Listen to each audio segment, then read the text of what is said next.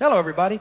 Welcome once again to Vineyard Community Church as we continue on in a series we're doing called You Have the Words, or You Have the Words of Life. And this series is us looking at things that Jesus has said and how important those things are, and me sort of using this as not only an opportunity to talk about some fascinating things that Jesus speaks, but also to sort of use it as a way to introduce you to one of my favorite little devotional tools.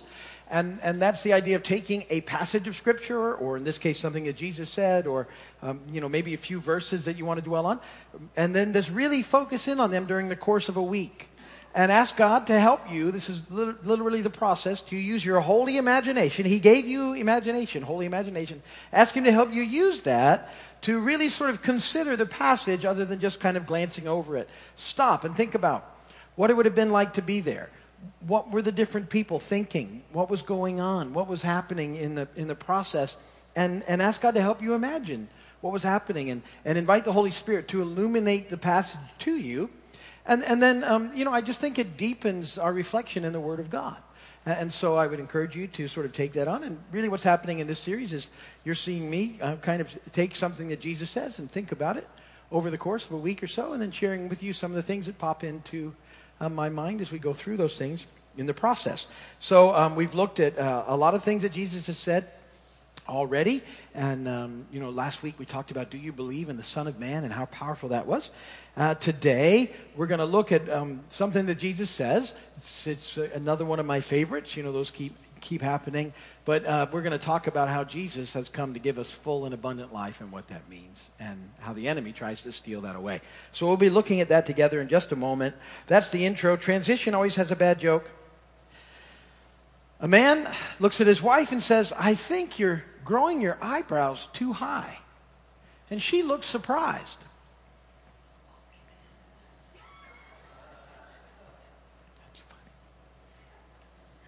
Do you get it? Anyway, if you don't get it, ask somebody. It's really funny. I thought you'd think it was funnier than that. Okay. Well, that didn't go well. Did you hear about the mathematician that's afraid of negative numbers? He'll stop at nothing to avoid them. Better, really, than the eyebrow? I really thought the eyebrow joke was a winner. My wife told me not to do the math joke. I went with it. But I had a third one in the bank just in case. Tell me if this is... A woman in labor, she suddenly shouts, "Shouldn't, wouldn't, couldn't, didn't, can't." The doctor said, "Oh, don't worry. Those are just contractions." Gold, right? That's gold. Okay. There we go. All right.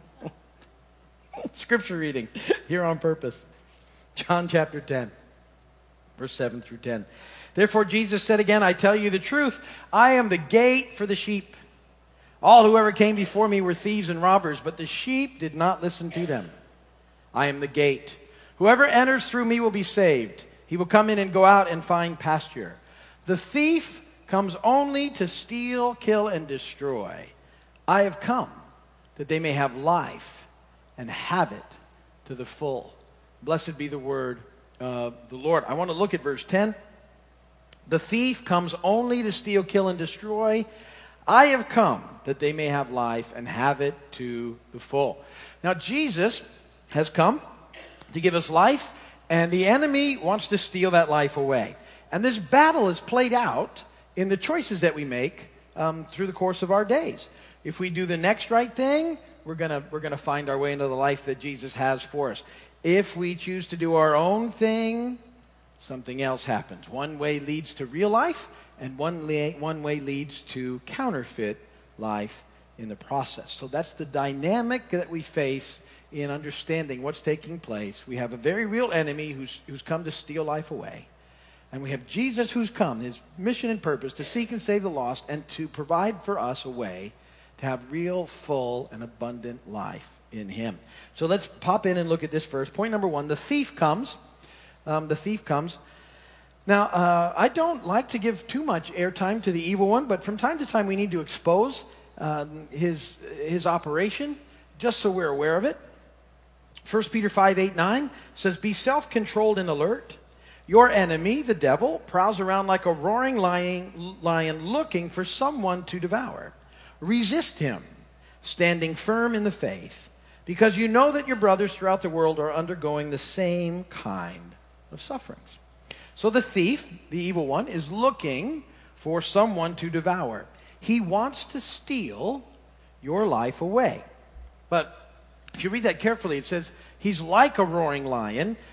He is not a lion. He's sort of a counterfeit one. He's like one. He's got a lot of roar, so to speak, but it doesn't have anything behind it because, in effect, at the cross, he was virtually stripped of everything.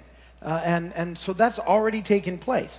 But what he's left with is a web of lies and deceptions and tricks to try and keep people away from life. He was, in effect, dealt the ending blow at the cross.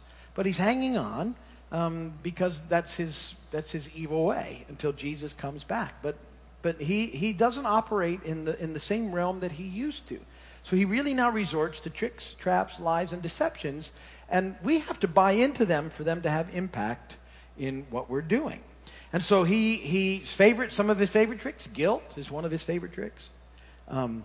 Worry, another big one that keeps people from experiencing life, even believers. Shame, trying to bring up stuff that you've done, and fear. I would say those are 4 big ones that he uses to steal life away from you.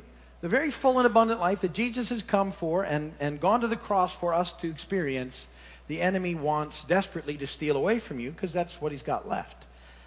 He's already lost it, and he knows that. But he's trying to take as many people as he can with him to keep them stuck in darkness. And even for believers who he has nothing over any longer, he does not want you to experience the full and abundant life that Jesus has for you. So anything that he can do to keep you from knowing Jesus and from knowing life is what he does. And ultimately, he uses those things to try and get you doing things your way instead of God's way. To start doing things the way that you think they ought to be done instead of trusting in God and living the way he would have you live. And so the enemy's constantly trying to distract you from the truth and to tempt you to live a lie. That's what he does. Using those big things, guilt, fear, worry, and shame, to get you in a spot where when temptation comes along, you're more susceptible to it than you would be if you weren't buying into those lies. And that's what he does. And so Peter, the Apostle Peter there told us we needed to resist him. The Apostle Paul adds to this, and he says in 1 Corinthians 10:13, listen, no temptation, he says, has seized you except what is common to man. And God is faithful. He will not let you be tempted beyond what you can bear. But when you are tempted, he will also provide a way out so that you can stand up under it. This is a significant passage and something that we need to understand. Part of our lives as believers is knowing that we're engaged in a very real spiritual battle and never losing track of that and never losing sight of that. That there is definitely a spiritual battle going on, and we have to have that in the forefront of our lives as believers. We also need to remember we live in a broken world on a fallen planet. And because of that, we can sort of be moved into our own selfishness fairly quickly, and we can sort of move in the way of quick fixes rather than staying engaged in the long-term battle. And so what we need to do is understand that this battle's going on around us, that it's really being played out in the choices we make. We have a very real enemy who wants to steal life from us, and we have Jesus who has come for us to make a way for us to have real, full, and abundant life now and forever, and we need to be aware of that's ongoing. And one of the things I found, and I know I've shared this with you, but I like to bring this up fairly regularly, as one of the most powerful tools that we have, because see, you have to understand Jesus is in this with us. You're not alone in this whole deal. Jesus is always with you in the battle. You need to remember that. And with that in mind, there's this prayer that I like to use when temptation is sort of coming upon me. And being tempted isn't a sin in and of itself. It's giving into it. All of us face temptations because we live in a fallen world on a broken planet. And the culture around us is so broken that it's just everywhere. But it's how we respond to it that makes a difference. And so, and again, you are more susceptible to temptation when you're sort of giving in to guilt, fear, shame, worry, so that it happens. So here's the prayer, and this is one that I would encourage you to memorize. I always call this my temptation prayer. Some of you know it because you've heard me say it, but here's good. You want to write this down if you're taking notes, because this is worth the price of admission today. Help! You're very good. You got it. Did you get it? Help! Now, I say that, and sometimes people think I'm being silly. Not even a little bit. I will, in the midst of something going on, that's my go-to prayer. Help. It's not elaborate. It's not deeply theological. It's just extremely powerful. It does a lot of things, I think, spiritually. In the Spirit, it sort of makes everything aware. I'm engaged in a battle. It helps me to understand I'm not alone because I'm asking for help. Anybody here ever struggle asking for help? Sometimes some of us get that way. And we'll think, I can do it in my own strength. Bad choice. I need help. And so I ask for help. And the reason it's such a powerful tool is point number 2. Jesus wants to help you. His whole fascinating deal, Jesus, the creator of the universe, wants to help you experience full and abundant life that he came to give you. Hebrews 2:14-18. Since the children have flesh and blood, he too shared in their humanity so that by his death he might destroy him who holds the power of death, that is the devil, and free those who all their lives were held in slavery by their fear of death. That's the tricks and traps that he uses. Fear, shame, guilt, all that stuff. For surely it's not angels he helps, but Abraham's descendants. For this reason, he had to be made like his brothers in every way, in order that he might become a merciful and faithful high priest in service to God, and that he might make atonement for the sins of the people. Because he himself suffered when he was tempted, he is able to help those who are being tempted. How about that? Jesus wants to help you.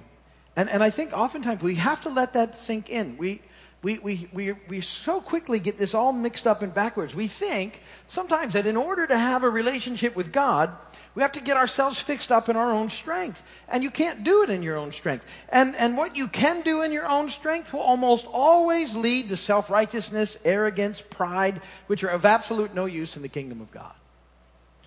He wants to help you. And so we have to, not get stuck in the we get afraid and we get all the guilt and the shame, and then we try and fix the outside up without letting anything happen on the inside, and we just need to admit that we got these messes in our lives, and in our very brokenness we come to Jesus, and he helps us there, and he does that. And here's another amazing thing about Jesus. It's point 3 is that he understands you. Jesus gets you. How amazing is it that we have a God who has gone out of his way to make sure he understands what it is to be us, what it is to live here, broken, plain, and fallen world, what it is to be in a very real battle with a very real enemy, what it is to experience the range of things that we experience, physically and emotionally and mentally, what it is to experience relationship and friendship and parental love or the lack thereof, and he's experienced those things with us. He was hurt by friends that betrayed him. He was involved in an amazing sort of journey there for a while with some close friends. He's experienced so many things that allows him to understand us. Jesus, the one who spoke it all into being, gets you. Hebrews 4:14-16. Therefore, since we have a great high priest who has gone through the heavens, Jesus, the Son of God, let us hold firmly to the faith we profess. For we do not have a high priest who is unable to sympathize with our weaknesses, but we have one who's been tempted in every way, just as we are, yet was without sin. Let us then approach the throne of grace with confidence, so that we may receive mercy and find grace to help us in our time of need. See, he lived this life. He knows what it's like to be us. He experienced temptation, only he never gave into it, but he gets us. He gets us and he loves us. And so rather than point a finger at us and tell us how bad we are and that we need to get it together, he gives us grace and mercy to help us in our time of need. So we gotta get this in perspective and get this right, or else we sort of just fall into the mess of the enemy and his tricks. So many people are not experiencing the life they could have because of guilt and shame and all the messed up stuff that we've done it. But Jesus loves us, forgives us, and wants us to move on and move forward, to understand mercy and grace and forgiveness. Not only for our sake, but it's also how the message gets spread. When you're stuck in the guilt and the shame, and from there you try and do an outward thing, you start trying to follow rules, you become miserable and hard, and it's not attractive to a lost world. And so it loses its impact. We become critical and finger pointers because we can't settle in ourselves all that's going on, instead of understanding our desperate need for the mercy and grace of God, the one who gets us and who wants to help us and who understands us. And that he gives us grace and mercy in our time of need. That whole help prayer is all part of that. It's simple. And it needs to be simple so you'll use it. Sometimes, we can't figure out all the things we're supposed to say, and we can't put into words even sometimes what we're feeling. And so there you go. Help. He gets it immediately. And he wants to help because he understands you. And then he wants to help us live it his way. Verse 4, part 4, live it his way. Matthew 11, 29 and 30. Take my yoke upon you and learn from me. For I'm gentle and humble in heart. And you'll find rest for your souls. For my yoke is easy and my burden is light. I love that verse. Rest for your soul. Doesn't soul rest sound good? Do you ever get all anxious and stirred up and busy and moving and grooving and doesn't feel like rest at all? And Jesus says, come to me. And you'll find rest for your souls. My yoke is easy. My burden is light. In the yoke, in case you don't know, the yoke is like it was a frame that fit like a collar around the neck or shoulders of two animals, usually oxen. But when they were yoked together, their tasks were easier to perform. And usually what would happen is a younger sort of animal would be yoked to an older animal, and it would add its strength, but the older animal would use its wisdom and help sort of move through the process to help the younger animal learn what was happening on the journey. And Jesus is saying in this, we're to be yoked to him, teamed up with him as we go through life. And as we do, we learn from him. And because he is who he is, he takes the fullest share of all our burdens. That's why he said it's easy and light. It doesn't mean we never have to go through difficulties, because we do, fallen world, broken planet stuff happens. But it means that we can experience rest and peace in the midst of those difficulties, because he's gentle and humble, and he's with us and for us. And he's come that we might have life, abundant life, full life, now and forever. And that's the heart of that whole process. And I love that about that verse in John 10:10. It's one of my favorite verses. We have a very real enemy who just wants to steal life away. And we have Jesus, who's come and made a way for us to have real and abundant, full life now and forever. And that's all played out in those choices that we make. So let me encourage you. Choose to do the next right thing. That's the best way to keep pressing on. Don't, when you start feeling the guilt or the shame or the fear or the anxiety and all those tricks and traps of the enemy, you use that prayer. Help. And he'll come because he wants to help. And he gets you. And he doesn't beat you up and he doesn't point fingers. He gives you grace and mercy. He says, I love you so much. Go on, now do the next right thing. And he empowers us by his Spirit to do just that.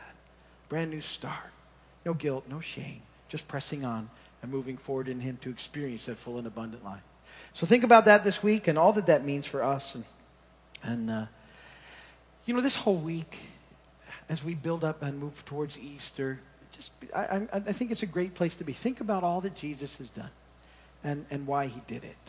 So that as we come back next weekend and celebrate all weekend long, we're all in that same place of just, amazement at the love of Jesus for us and the lengths that he's gone to that we might have life with him forever.